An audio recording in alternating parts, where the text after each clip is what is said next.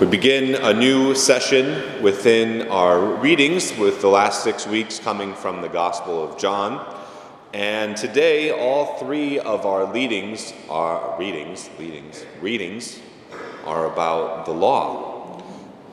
And right off the bat, I think we can have a bit of a negative connotation. We think of the law as something that weighs us down, something that restricts us, something that keeps us from, quote unquote, having fun.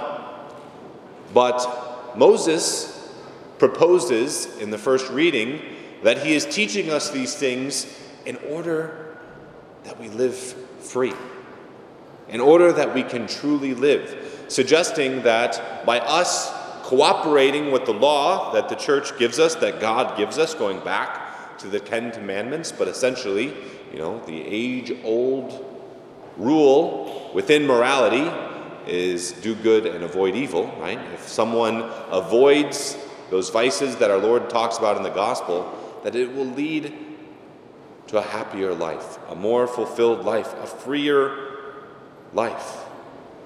And the fact is that when it doesn't have to do with how fast you can drive down Randall Road or any other law you want to fill in the blank, when something is important to us, we put laws around it. When something has value, we make sure that that value is preserved.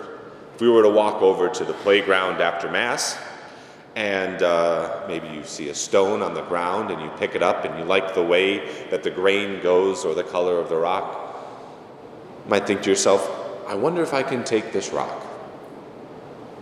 I'm pretty sure, not an expert, I'm pretty sure you can take that stone with you. I don't think anyone cares. And if somebody says, well, can I paint it or do something and then just leave it there? Yeah, that's fine. Go for it. Now, let's say for a second we go over to Egypt. The pyramids over there, great wonders for thousands of years, have been there. If you walk into the pyramid and you see maybe a piece of a brick there and you say, can I take that home? I don't think they're going to let you do that. There's rules. And taking a part of the pyramid, frowned upon. And if you say, you know what, I really like the way the light hits this spot, I'm going to start painting it. Can I do that?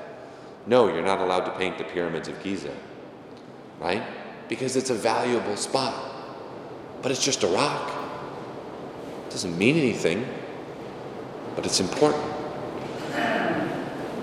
Within other aspects of our culture, there are lots of laws. I think you all know I enjoy playing golf. It's got lots of laws in golf. And a couple Mondays ago, we had our priest golf outing, and it was Monsignor Deutsch and myself and Father Keith Romke and Father Carl Beekman, who's one of the best golfers in the diocese, and we were on a mission. It was to take down Father Browning's team. And we were playing well. And we're going through, and we get down on the fairway. We had a good drive. It wasn't mine. That's all right. We had a good shot at the green. And Monsignor comes walking over, and he tees up his ball in the middle of the fairway. We go, Monsignor, what are you doing? This is how I hit the ball. You can't do that there. There's laws. And if it's going to be important to you, we didn't let him hit it. We didn't use his ball on that shot because he didn't tee it up. But that's how it goes. In order for golf, in order any sport to be played, there's going to be these rules to keep its value, to keep its importance.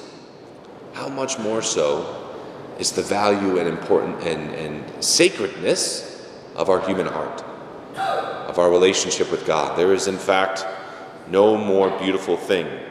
So therefore, it is a good thing for the Lord to say, here is a way to live that will keep in connection your relationship with me. If he didn't and we had no idea, that would be bad.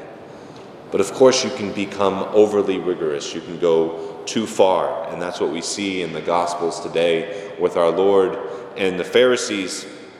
And he has many encounters with the Pharisees throughout the Gospels. We've heard of them. But ultimately what it was, it gets to the root of it. He said, you guys are missing the point. You're holding on to these human traditions that you've built up around the law because they didn't want to just not break the law. They're like, well, if we do this and then we do this, and then we do this, then we definitely will never break the 10 Commandments. They would set up all these safety nets around the safety nets. And it's like, you're so paranoid about these things that have no value that you're forgetting what's at the core. You're forgetting what's important and what it actually means to be a follower of Yahweh, to be a Christian. So he calls them hypocrites. But a few days ago in the daily readings, my favorite description of the Pharisees, he calls them whitewashed tombs. And back in the day when they buried people, they would put a certain chemical over to whitewash the tombs. Actually very beautiful. There would be, like an in-stone mural carving. And but as beautiful as that is, it's still rotting bones and flesh on the inside.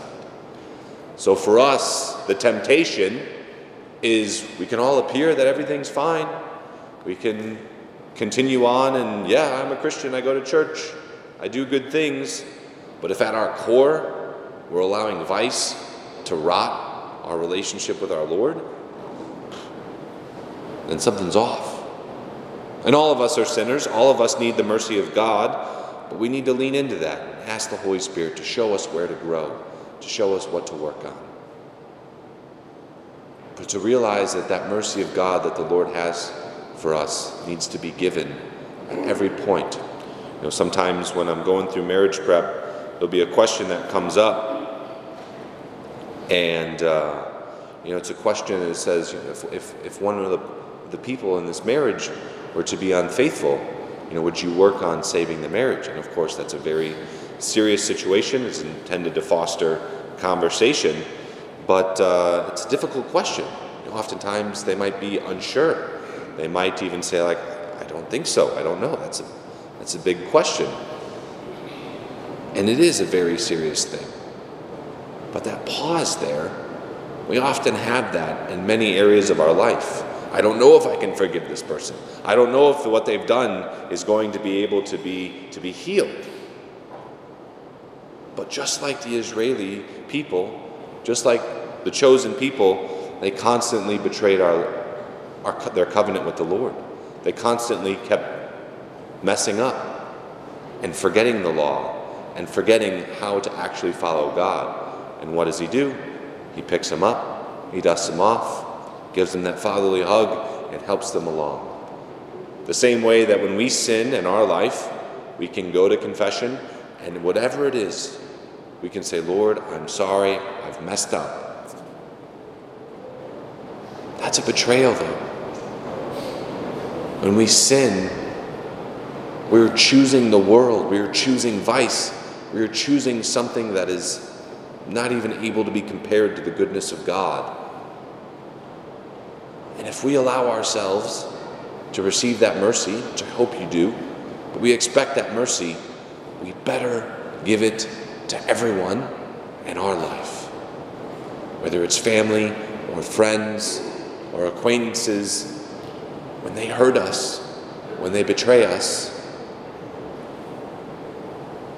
we've received the mercy of God. And we need to bestow that on them as well. To be quick to forgive, quick to forget, and to allow ourselves to heal those relationships.